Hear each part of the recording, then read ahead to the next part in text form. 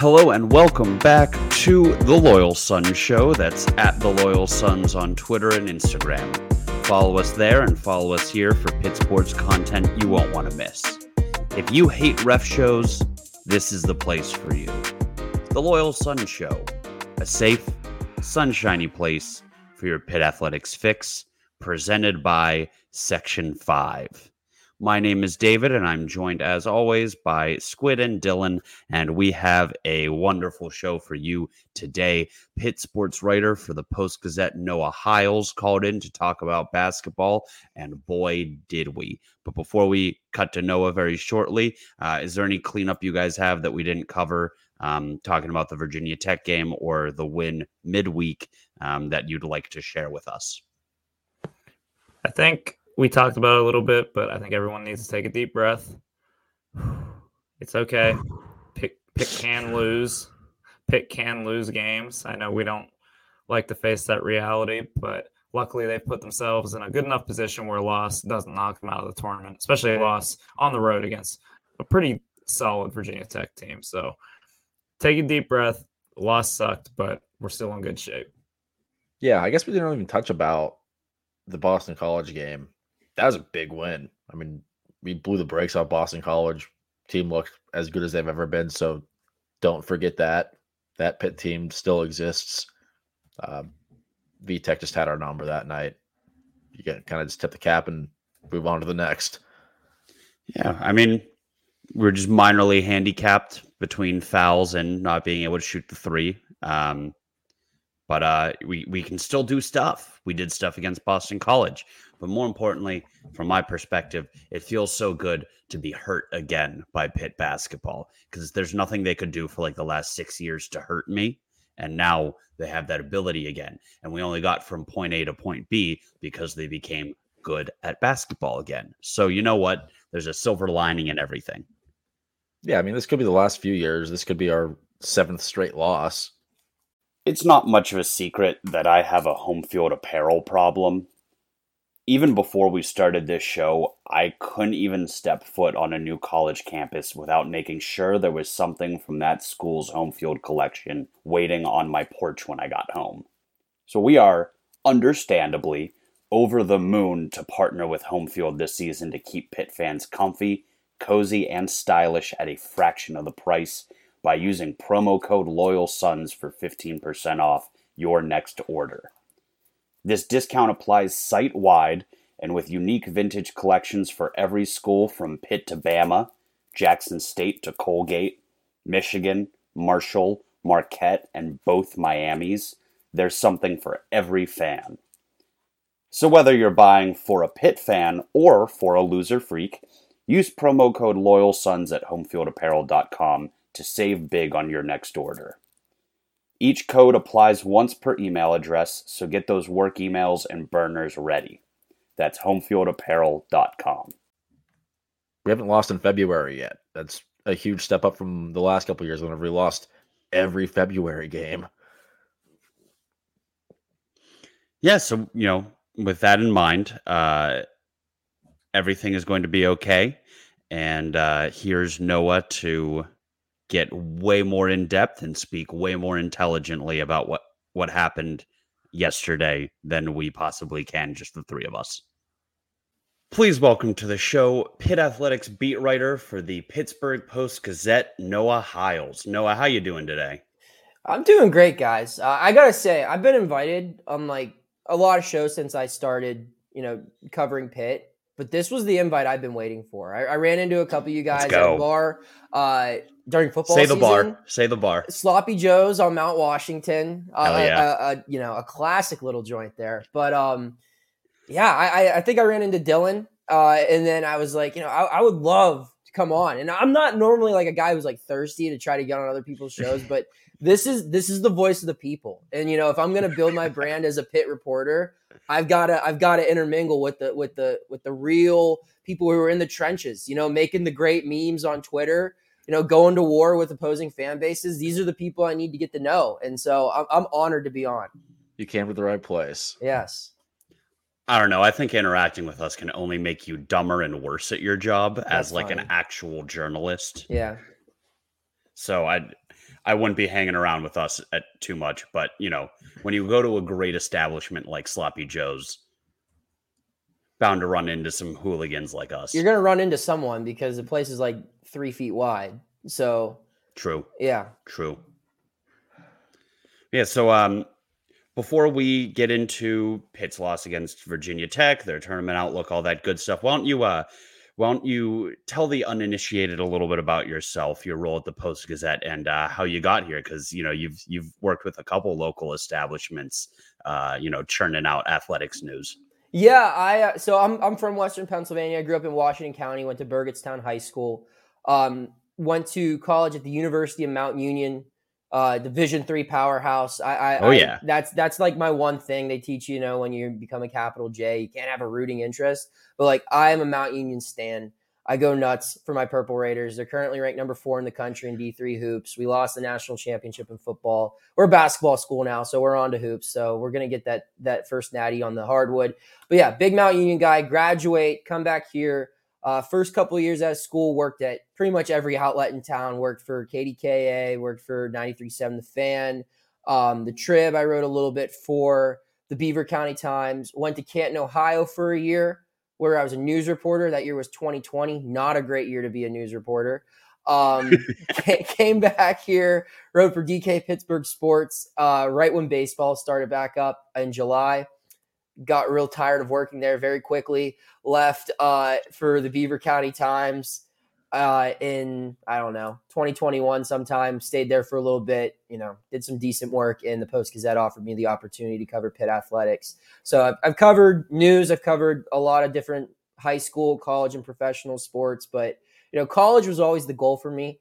I had Pitt season tickets growing up when I was little. My whole family is like still diehard Pitt fans. I kind of like got away from the fandom just when I was in high school because they were so bad with, the Ray Graham, Paul Christ era. And I'd root for the Whippeal guys to do well, but it was more just, I just loved watching all of March Madness. I loved watching all of college football, like all the bowls, all of that. And I kind of always knew that's the route I wanted to go for my coverage. So when this Pitt athletics position opened and the opportunity to cover it with one of my best friends in the industry, Chris Carter, where, you said, hanging out with you guys will make me a little dumber. Well, it helps that, my beat partner is a lawyer, so he's got enough brains for the both of us. But it's been a dream since starting here in August. I mean, Pitt refuses to like be bad at really any sport that we cover. That's one part of it. And then the other part of it. Coincidence?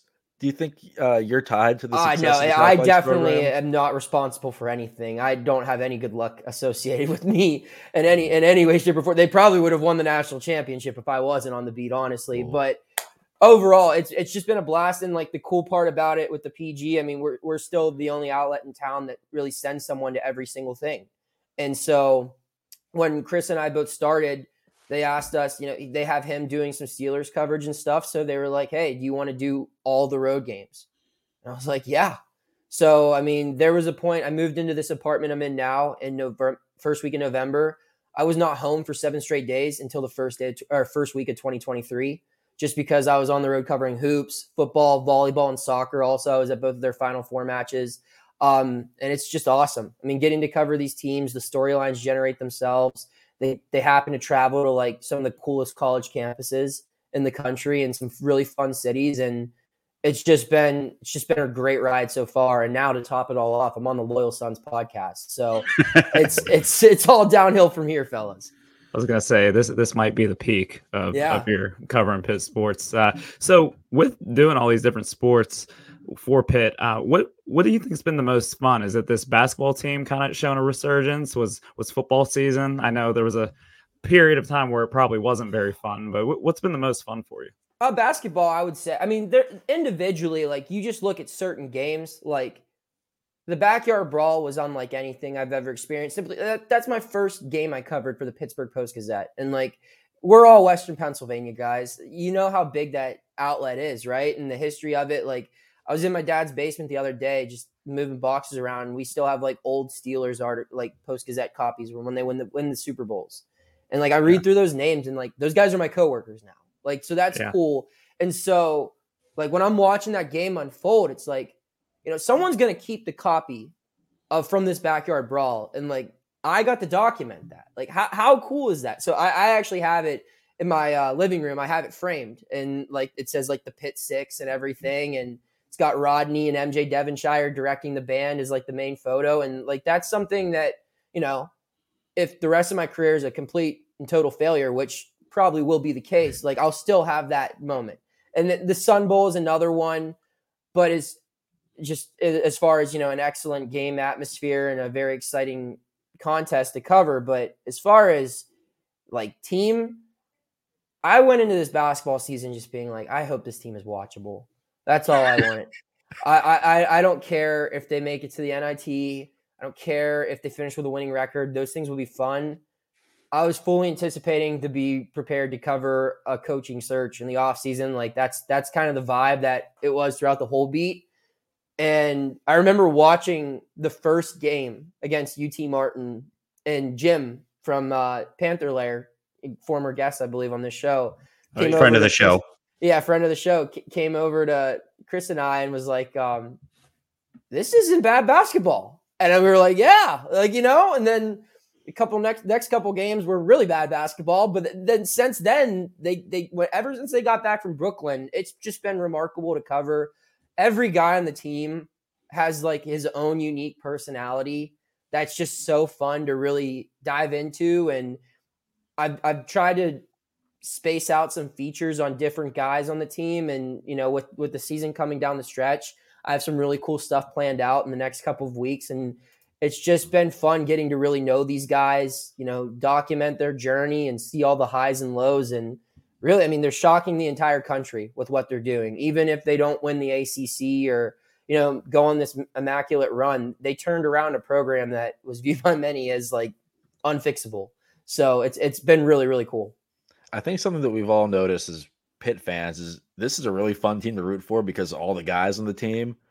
There's a lot of great answers, but you mentioned there are a lot of fun features. Like we see the post-game interviews, we see the tweets that you send out. Who do you think is the most fun player to cover on this team? Greg Elliott. It's not even close. I mean, Blake is the most unintentionally funny person I might have ever covered.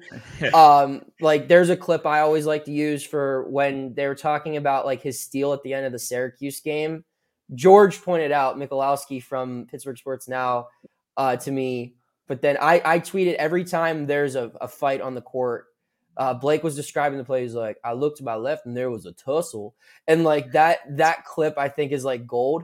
But as far as like unintentionally funny or like intentionally funny or just, you know, someone who's really fun to talk to, Greg Elliott's fantastic.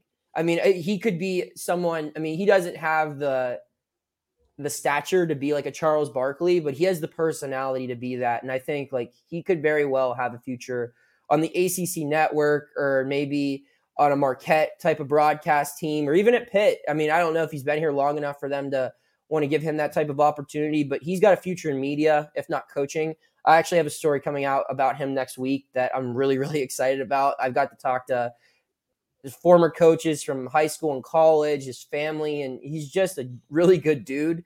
And he's just very funny and very articulate with the way he describes the game of basketball. He's awesome. That's big. Cool. We got. Oh, go ahead, David. No, go ahead. I was gonna say that's cool. You said Greg Elliott, but I was also like when Squid asked who's the most fun to cover, you could have probably said 5 different guys, and I would have said, "Oh yeah, that makes sense." Like I was fully expecting the Diaz-Graham twins to be your answer. We were waiting on a twin story. They're great. I mean, all of them are great. I mean, Nellie's cool because like I started in the Beaver County Times, so like my career. So like I've known I covered Brandon's like first high school game, his little brother, and like I remember reading about like I interviewed Nelly numerous times when he was at Colgate, just as like hit local guys playing in the March Madness. So I've known Nelly for a while. I mean, Greg's great, Blake's great, like Fetty is really. I mean, you couldn't get a word out of him when he came here originally, but now like he's really coming out of his shell, and I think that comes with his increased play on the court. JB is a great interview. I mean, he's probably one of the more articulate interviews that I've had since I've joined this beat. But yeah, the twins are fun because, you know, like you're going to, I hope I don't lose my job or get fired in the next couple of years for many reasons, but the twins are someone you're like, I can't wait to watch these two develop into whatever they're going to be on and off the court. I think they're very, you could just tell, like the one game where they were both at the post-game podium, it was after Louisville at home. Capel the whole time is just sitting there, like he's like covering a smile. Like they make everyone smile. They're very goofy. They play with like so much joy and passion, and they're so much fun to cover on the court. But there's so much to uncover off the court, and those are two guys I kind of want to let it organically develop. Like let's see them take on a bigger role. Let's let them learn a little bit better English, and then dive in, because like there are so many. That's a gold mine of content there. And I can't wait to get to know them better. We think that they have like Steven Adams interview potential. Oh yeah. Well, we were talking, George, Kristen, and I all drove back from Virginia Tech together, and we said a strategy for the offseason could be just to send them back to Florida with Blake, and let Blake be like their Rocky trainer. Because like Blake just I don't know this for a fact, but Blake strikes me as a guy who probably just like does like 5 sets on bench, plays basketball for 10 hours a day, and then comes home and eats like an entire bag of frozen chicken and a whole box of brown rice. And it's like, we just send them down to Florida with Blake. They're going to come back like talking with a Southern drawl, have like tattoos and like buzz cuts. They're just going to be completely different people. And they'll both probably be like all ACC. Maybe like a Steven Adams, like you said. That could be the training regimen, though. Jeff just buys them a one-way plane ticket down to Daytona Beach or wherever Blake's from in that area, and they just hang out there. We got to send us down as a film crew so we can document the whole thing and turn out like that would be end of year docu-series. Yeah, I mean, I would love to document that one. I mean, I've got some pretty cool access, but like watching Blake like be the nutritionist for the Diaz-Graham twins, like documenting that might get me a Pulitzer Prize. So that would be dope. We literally were saying the one day that like Blake Hitson didn't play basketball for 2 years, and he looks like all he did was go to the gym, shoot threes, lift, and eat. Mm-hmm. And that's exactly what the Diaz-Graham twins need for an off season. Right. Yeah. And the Blake's just so damn funny, man. Like the one day he casually just talked about his football career. And I don't know if you read the story. I talked to his high school coach, and he was like, no, he wasn't just good. He was the number 1 tight end in the country when he was like a junior in high school. Wasn't he committed to Florida State for a second? He had an offer from Florida State when he was in 8th grade for both sports. That's what it was, 8th grade. And so same for Miami, but then Georgia offered him. We were trying to get him to talk about it, and he was like giving us short answers like, I have more football offers than basketball offers. We're like, what does that mean? Because I just love basketball. It's like, and then the discussion of going to Georgia for football. Yeah, and his huddle that some people posted, that's just from his 8th grade year when he played varsity football as an 8th grader in Florida. Is that legal? So yeah, he went to like a smaller private high school. Okay. And he had like 15 touchdown catches or something as this little 8th grader. Christ. They called him Easy Money. And he just wouldn't talk about it. Like he was like, yeah, it was all right. And then we asked like JB about it. He's like, oh yeah, he still thinks he could be in the NFL. And then just what a guy. I mean, I still think he could probably like, I don't know what his NBA future. I'm not an NBA scout. Can't predict what will happen with Blake in his future in basketball, but just his build, he'd be worth taking a 7th round pick on at tight end. I mean, he's a big dude and he's very athletic. Blake Hinson with a who was it? Jimmy Graham played basketball at Antonio Miami. Gates. Antonio Gates. Yeah. Riley Cox now. He's the new one. Football? Yeah. Yeah, that would be another. Honestly, I'm getting excited thinking about pairing Blake Hinson next to Gavin Bartholomew in a 2 tight end set. But that's it. I mean, what's dudes doing? Like, you've got this guy on your campus. Like, what do you? Pat's just sitting here too busy going on Sirius XM radio. No, I'm just kidding. But calling the NCAA clowns. But no, I mean, for real though, like Blake could be a stud football player. I think even if not playing. I mean, he didn't play basketball for 2 years, and look how good he is at this sport this year. So, I mean, maybe sitting out makes him better at football too. Yeah, who knows? I mean, I don't know what his NBA prospects are, but yeah. I mean, taking a shot at football worst case scenario, it doesn't work, and then you get to do that sweet thing that basketball players do, where you can just play in a bunch of really cool countries and be like a god over there. Mm-hmm. Like we had Chevy Troutman on, and we didn't get to talk about his foreign career much, but he just played in like 7 different countries that I would really like to live, and he just got paid to do that and play basketball. And I imagine the pressure wasn't all that high. I think that is a sweet setup too. Yeah. I mean, I would do that. Like, even if they were paying, like, imagine what you guys get paid to do your jobs now. Like, you just get paid a standard wage, but like instead your job was to travel the Europe and play basketball. Like, that's still not a bad gig, I don't think. And then you come home, live in America in the off season. If only we were all twice as tall as we currently are and had hand-eye coordination. Right. Unfortunate. Yep. So Speaking of unfortunate, there's the segue. No.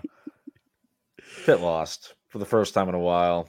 We can't filibuster any longer. Yeah. Mm-hmm. Here comes a dark cloud. I know. So how was Castle? Because we talked a little bit before we hit the record button, and you said it was electric in there. Oh yeah. So first thing I didn't know is, you think Enter Sandman for Virginia Tech, you think the football games, right? But something really cool that they did was they play Enter Sandman right after the starting lineups are announced, like leading up to the jump ball, and they time it perfectly where the jump ball tips off right when the lyrics kick on. And it's kind of like a European soccer thing where the entire arena sings the first verse of Enter Sandman while the game's going on. No wonder we lost. And like, it was unreal. I had no idea they did that. And then as soon as Virginia Tech scores its first bucket, they like stop wherever they're at in the song and start cheering. But yeah, it was cool. I mean, I've had the chance to cover some really cool games in different venues. I still think Cameron Indoor is number one. But that's up there, man. I mean, especially considering like Virginia Tech's not that good this year. I mean, they had some high hopes. I think they're a very talented team. But they're having a disappointing season, I think, for their standards. And the fact that they still packed that building, it was loud, and they played Pitt really well. So, I mean, it was tough if you were a Pitt fan and made the trip down there, but I look forward to the next chance I get to go back to that campus. I mean, it's a really cool town. Yeah, we've always heard really good stuff about Blacksburg. So, I think there was a decent amount of nerve going into this game that it felt like, one, the Panthers could drop. They've been on the hot streak, but we knew Virginia Tech, especially, in terms of fans, would be bringing it. And we slipped up. Can you help us understand why? Because I think we were all seeing red from all of the moments of frustration to really, I think, analyze why Pitt lost. So can you tell us what the hell happened? I just think, I mean, that game meant more to Virginia Tech than it did to Pitt. And that's not to say that Pitt didn't come out, ready to play. I think it's just Virginia Tech's desperate. And it really needed to win that one. It's a weekend home game, so it had a ruckus crowd. And I loved how the Hokies game planned the Panthers. The Panthers, I mean, let's be real, Pitt hasn't played a good team in a while. The last couple of opponents they've faced are the bottom of the barrel ACC opponents, Boston Colleges, Florida States, Louisville's. So, I mean, that's the first time they've faced a competent basketball team in like almost 2 weeks. So when you have that easier stretch in a schedule and you're in the month of February, it's difficult to get, to adjust to when you actually get punched in the mouth on the road. And, there's no shame in that loss. I mean, they entered that as a 5-point underdog, I think. And like I said before, I just think that that's a game that Virginia Tech knew it had to win. It was desperate. Pitt still has a lot of room until, we start worrying about the bubble status again or anything, in my opinion. And, what I'm more concerned about if I'm Pitt is the way it lost, because I think that was the best. That's probably the first time Jeff Capel got out coached in maybe the entire season. Yeah, you mentioned that Virginia Tech came in with a game plan. What we definitely noticed was the lack of three-pointers Pitt shot. It looked like Virginia Tech was trying to completely take that massive chunk of Pitt's playing style out. How were they able to keep Pitt from getting hot beyond the arc even taking shots? Yeah, they just guarded that perimeter for their lives. I said, I think earlier in the week, I just mentioned, because some people were saying, like, just chatter in the press box or whatever, like, they should really get Fetty more involved. And I said, well, if Fetty's ever leading the team in scoring this year, that's a bad thing, because that's not how this team's built to win. And I looked at the stats like midway through the first half, and I was like, oh, he's their leading scorer. Like that explains exactly what's going wrong here. They camped out on that perimeter to the point where they were even contesting Fetty. When he would get the ball at the top of the key, it wasn't like a let him shoot. Their clear objective was do not let them breathe. And it started at half court and it went all the way to the arc. And you looked like Blake didn't even have a chance to, shoot his one or two Steph Curry range type threes that he likes to take a game. They put all that pressure there. And not only did it take Pitt out of its rhythm from the three ball, which when it shoots threes, it's really hard to beat. It forced it to take tough shots from that area, and it forced bad ball movement. And when Pitt's not shooting well and it's not moving the basketball well, everything is thrown off. It's been able to win when one of those two things aren't happening. There's been games where it wasn't efficient, but it just shot so well. I look at a game like Wake Forest, where it's just like it didn't matter what was happening. They're just going to make everything they throw up today, and that's going to win. There's other times where the shots aren't falling from the outside, but they're playing an efficient style of basketball, like the win against North Carolina at home, where they can just get to the rack with Jamarius and score that way. But I think the applied pressure on the perimeter, and then you add in the fact that 4 starters had 4 fouls in that game, that's a perfect storm for everything to go wrong for the Panthers. And I think the rest of the year, they're going to be fighting to find a way to beat that blueprint, because I think that's Virginia Tech showed. You need to take away that perimeter. You need to play them aggressive, try to get them in foul trouble. That's how you beat this Pitt team. And now Pitt, with what I think is the ACC Coach of the Year and has a good staff behind them, they're going to have to sit down and really figure out, how do we not allow that to happen again? I don't have the answer for that. Yeah, I think I kind of worried the same thing after the game. Like, obviously the initial disappointment was, we lost our winning streak, whatever. But then it was like, I kind of think Virginia Tech found something that other teams are going to be able to look at there, with you said, with the blueprint. But also there started to be some of those Pitt fans who were coming out of the woodwork, or Pitt fans, I'm going to put that in quotation marks, the people who love to rag on Capel and can't admit that they're having a great year. But I saw people start to come out of the woodwork a little bit and say, this is where the wheels are going to fall off.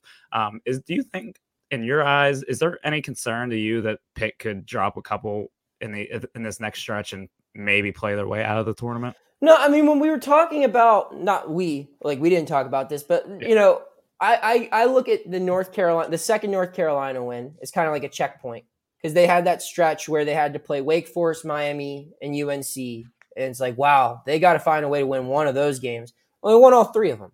And then after that, it's like, oh, well, look at the remaining calendar. If they can go 6-2, they're going to be in really good shape. Well, it's like, that's kind of how things are playing out. Like 6-2 means they have to lose one of these games. They don't just run the table. Like, they're doing fine. And this is one of the games where I've always said, when you looked at after that North Carolina game, well, they have 8 games left, only 2 quad 1 opponents.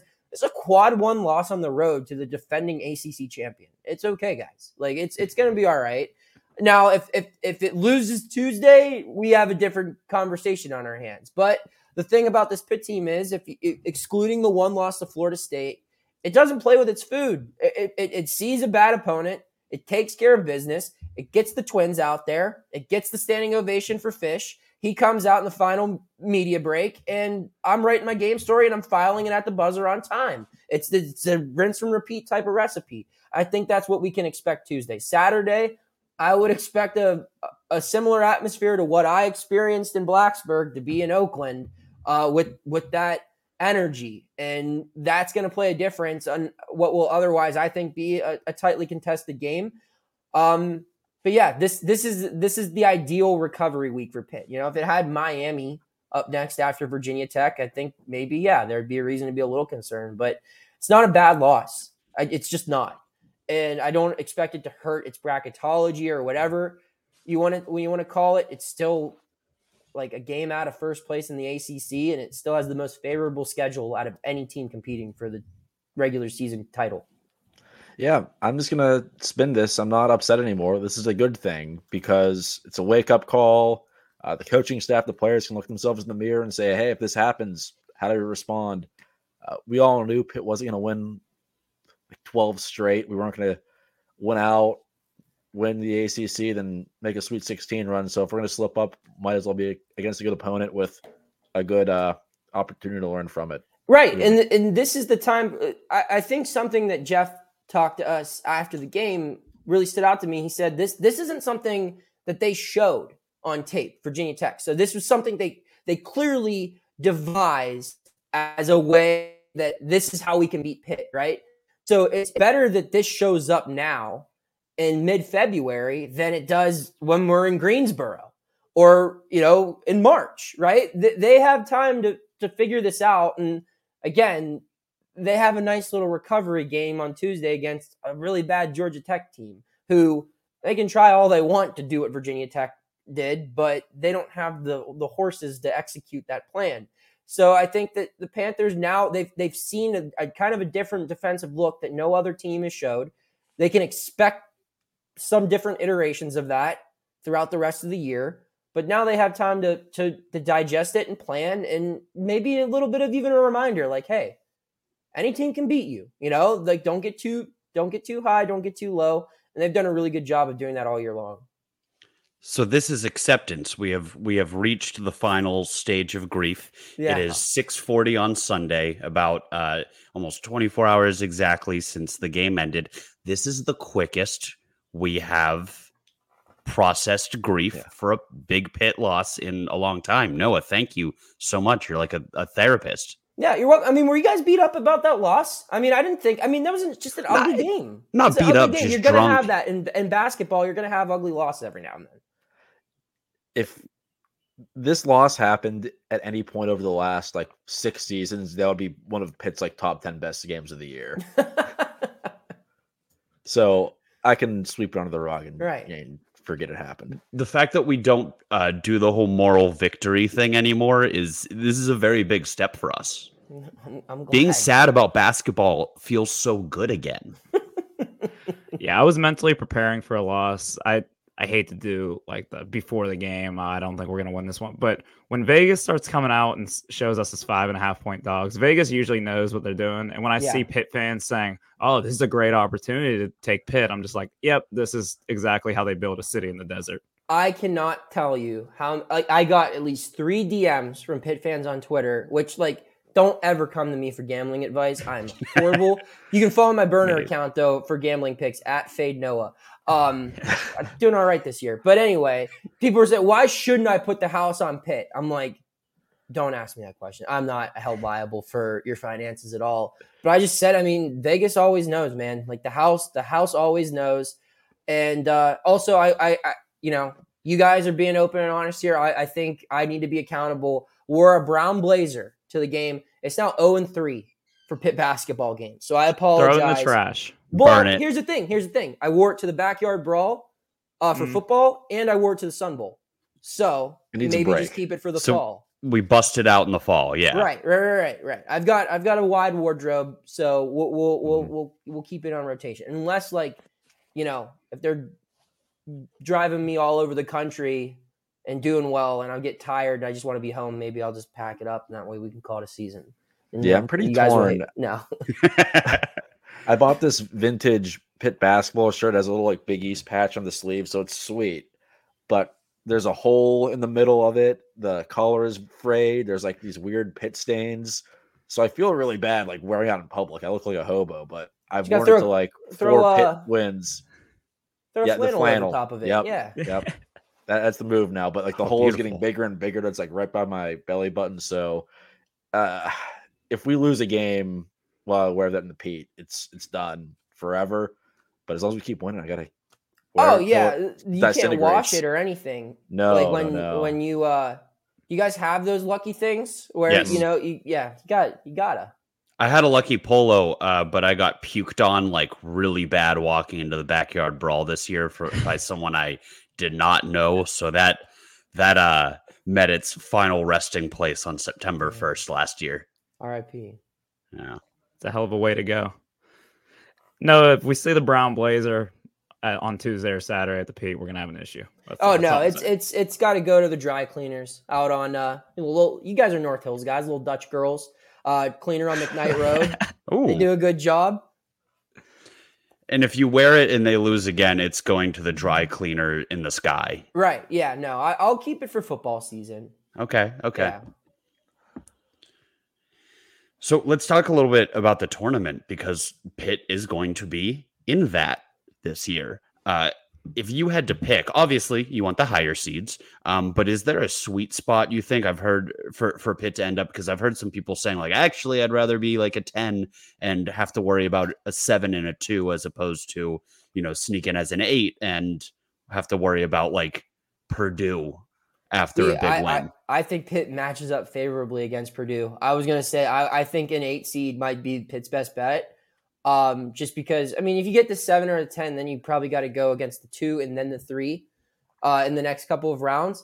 Whereas, an 8-9, you're looking at a game against a Duke or an NC State, teams those caliber. Pitt's played those borderline ranked opponents pretty well this year. So that's a favorable matchup. And then you look around at the 1 seeds.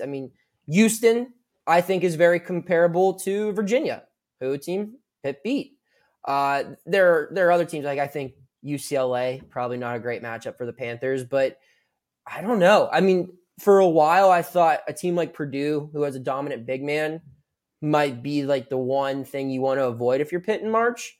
But based upon how Fetty's played defense recently, I don't know if that's the case anymore. I think that Pitt, it all depends really if Pitt can get hot from 3, right? Like that's going to be the difference. If they could string together 4 games in a row in March where they can shoot the lights out, the team could go as far as anyone.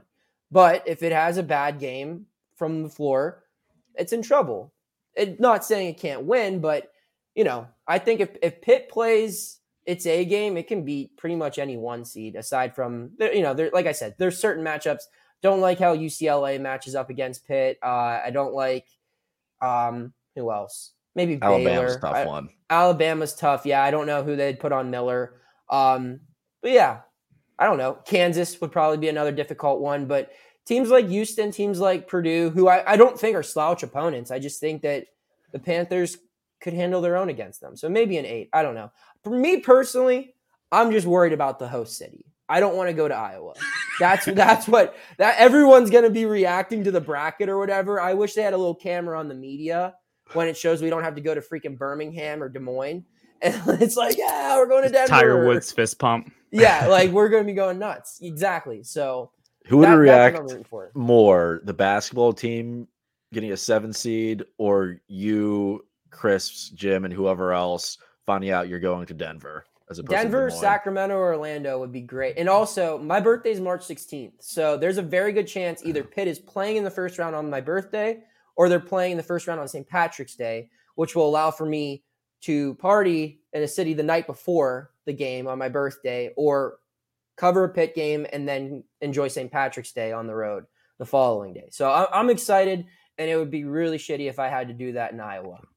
So to answer that question, you would be more excited than the basketball team themselves. Correct. Okay. Yes. I can't show that because, no cheering in the press box, professionalism only, capital J here.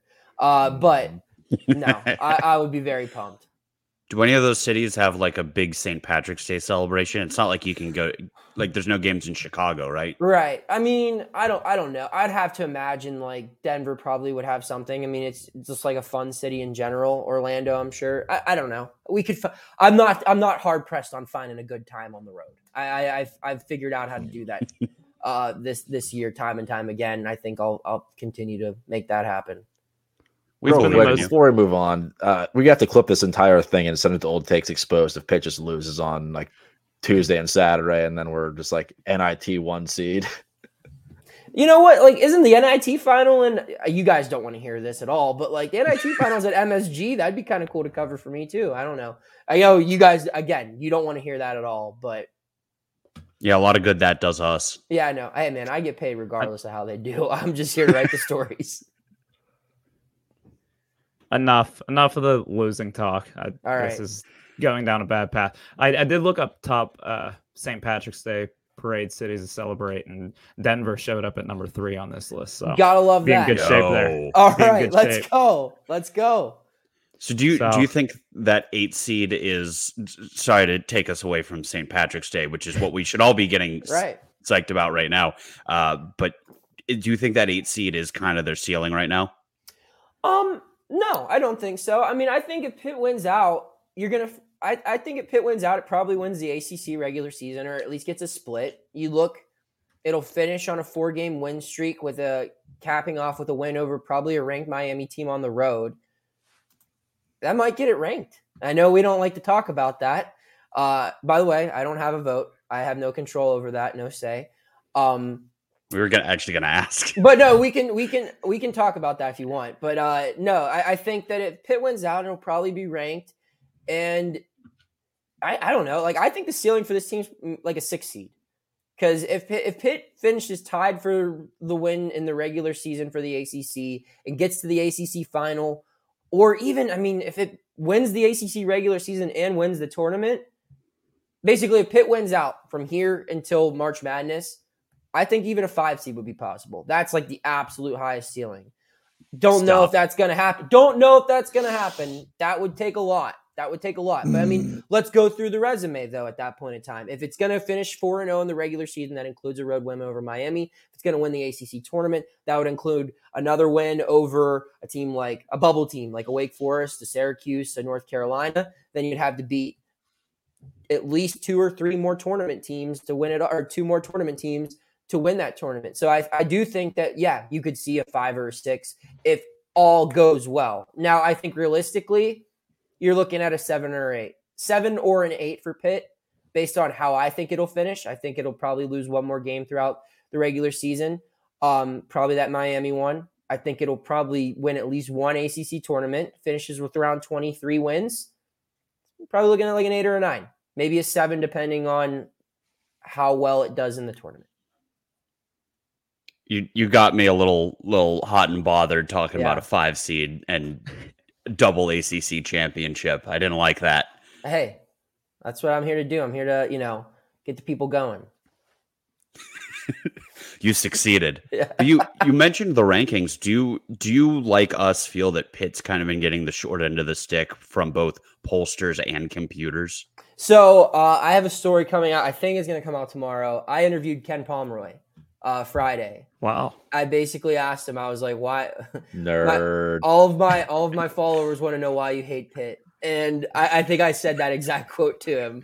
And he was like, I don't hate Pitt. My algorithm hates Pitt or something. His words, he's not going to make any friends in Pittsburgh based on the quotes that he gave me. And he just kind of sticks with his algorithm. He argues it's like all about efficiency, which I still don't get. I think Pitt's a pretty efficient team on both ends of the floor.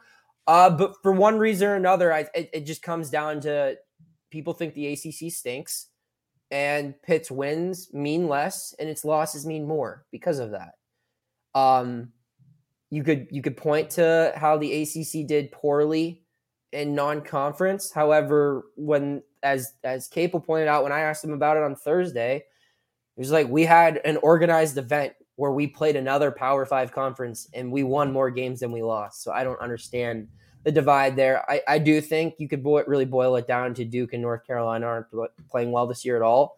And it hurts the conference. I mean, look at it in other sports. Imagine how the Big Ten would be viewed in football if Ohio State and Michigan both sucked the same year, right? We would all think the same thing. We'd think, oh, the Big Ten sucks. Doesn't matter what Michigan State or Wisconsin or whoever else was doing that year. It was, oh, the Big Ten sucks. And that might not be the case. And I get that that's a different sport with a shorter schedule, but that's what happens when you play in a league that's traditionally dominated by 2 blue bloods. When they're not doing well, the rest of the league kind of suffers because of it. And it's a harsh reality, but the good thing is there's going to be plenty of teams that get into March. This league produced 3 of the final 8 teams standing last year.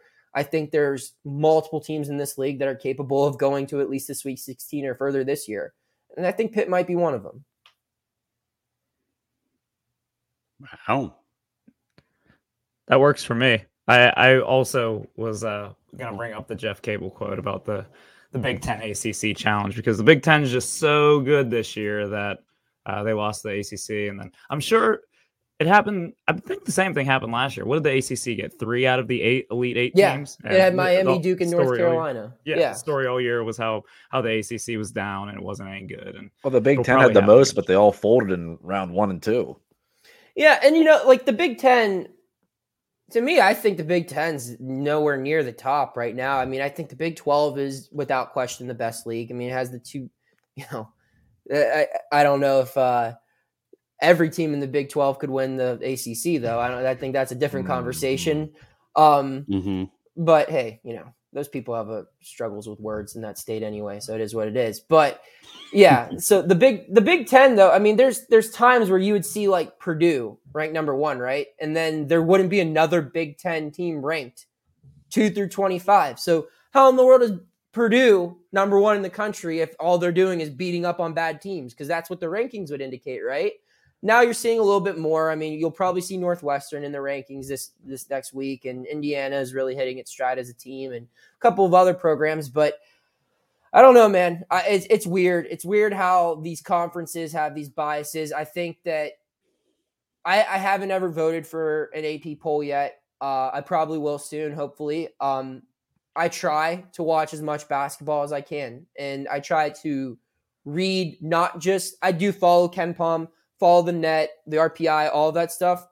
But I do also, I try to read just work from beat reporters like myself who cover these teams that are on the fringe, the Northwesterns, the Missouris, or even the powerful teams that aren't doing well. When a Gonzaga starts to fall off, well, why are they falling off? I think it's just doing your due diligence. I don't know if every voter does its due diligence, and that might be another reason why. But I mean, it's not a perfect system. And at the end of the day, I mean, March Madness always delivers, like there's going to be fun storylines regardless. I can't remember a time where I watched one shining moment and think, wow, that team really sucked as it hosted the championship trophy. So like, it's all going to figure itself out in the end.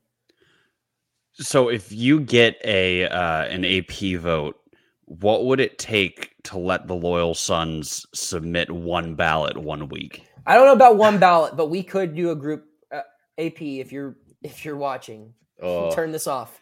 I'm not opposed to gathering at Archie's and maybe doing a group consultation.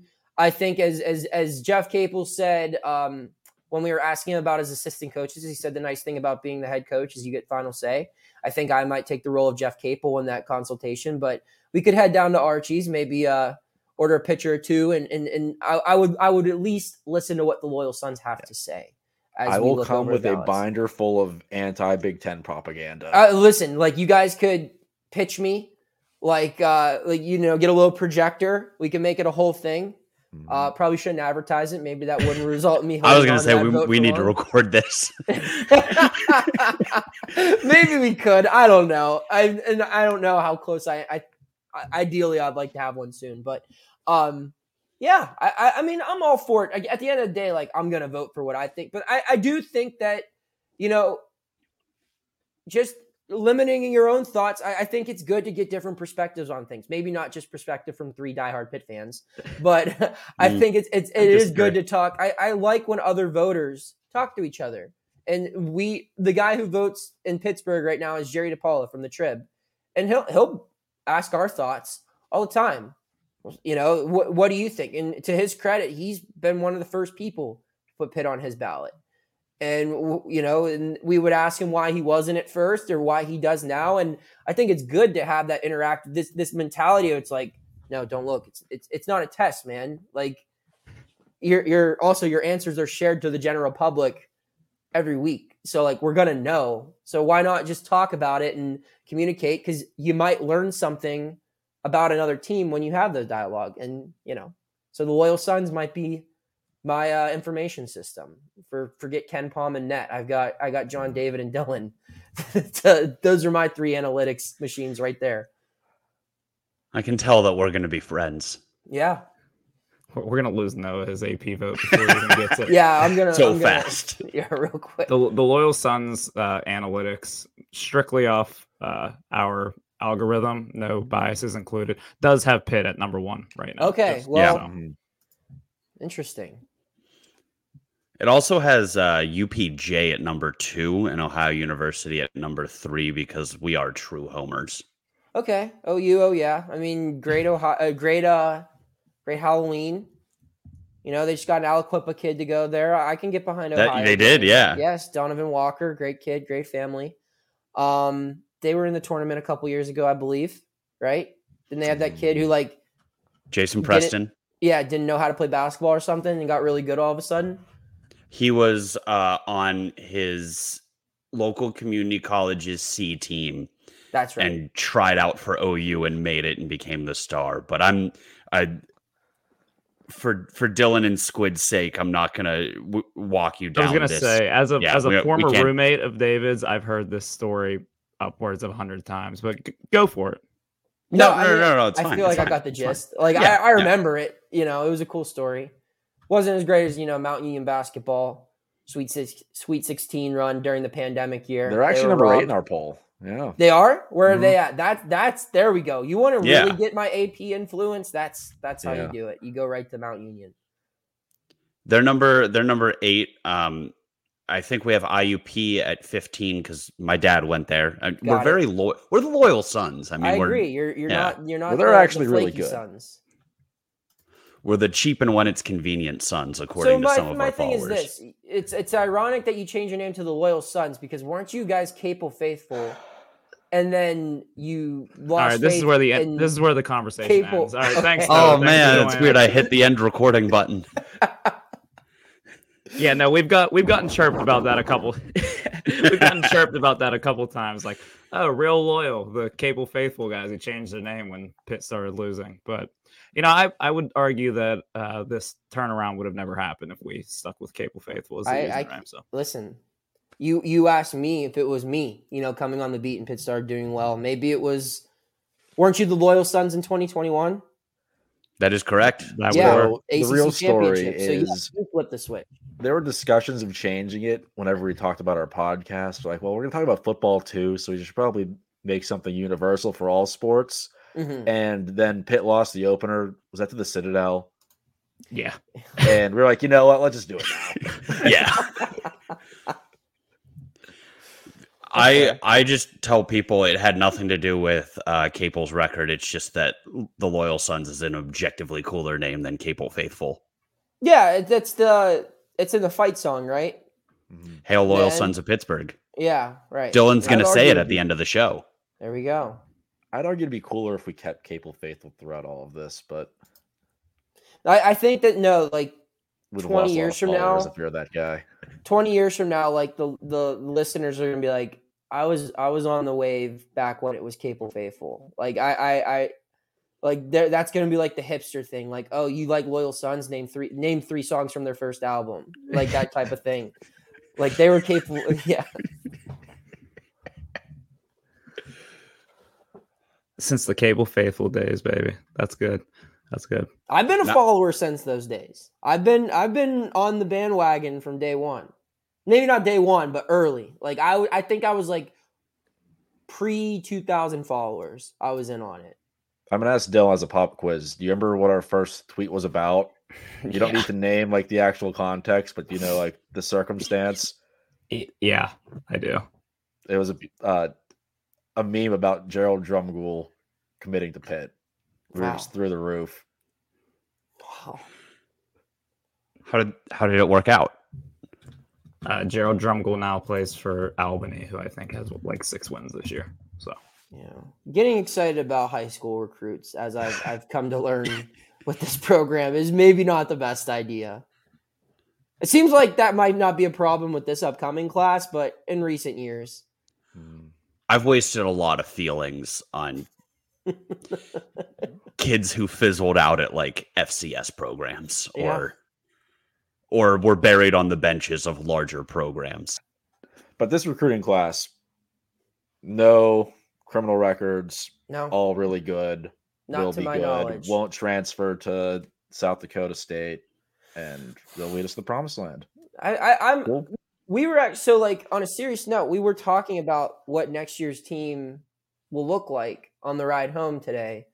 And it's going to be interesting because I think talent-wise, I don't know if there's a big drop-off at all. Assuming if Dior and Hughley both come back, which everything that I'm hearing, I think that might be the case, which is big, right? And you get Dior back, you get Hughley. I don't know where John really fits in with how well Fetty's playing right now and the style that Fetty plays, but I'm sure Capel can figure out a spot for him. And then I think Dior is probably a more natural guard or naturally talented guard than anyone on Pitt's roster still. And it's just, what's the chemistry like with these talented young kids coming in, with a guy like Dior, with a guy like Hughley coming back? Not saying that any of them are problems or anything. It's just you're losing 4 players, but all 4 of them are like leaders, just real glue guys, just locker room experts.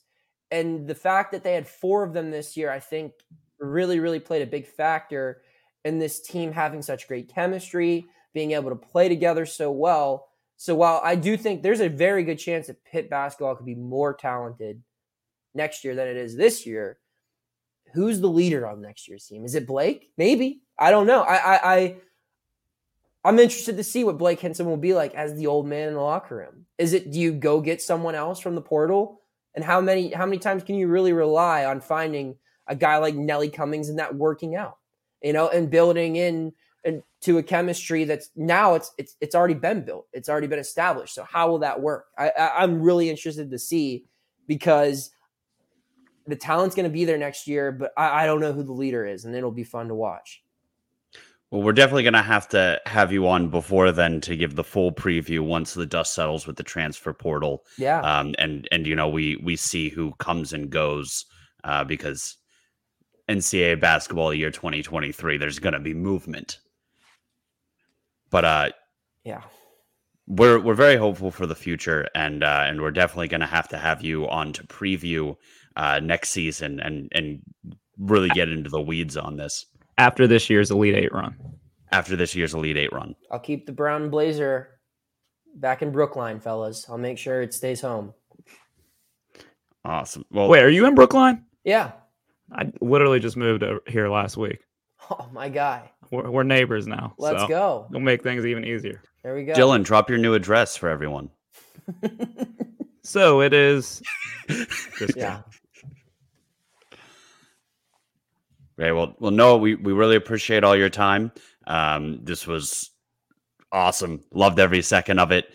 Leave the brown blazer at home and go to Denver or Orlando and bring us home a national championship. It's an order. All right. I'll do my best, Coach. Hey, guys, I just want to say thanks for having me on. This was a lot of fun.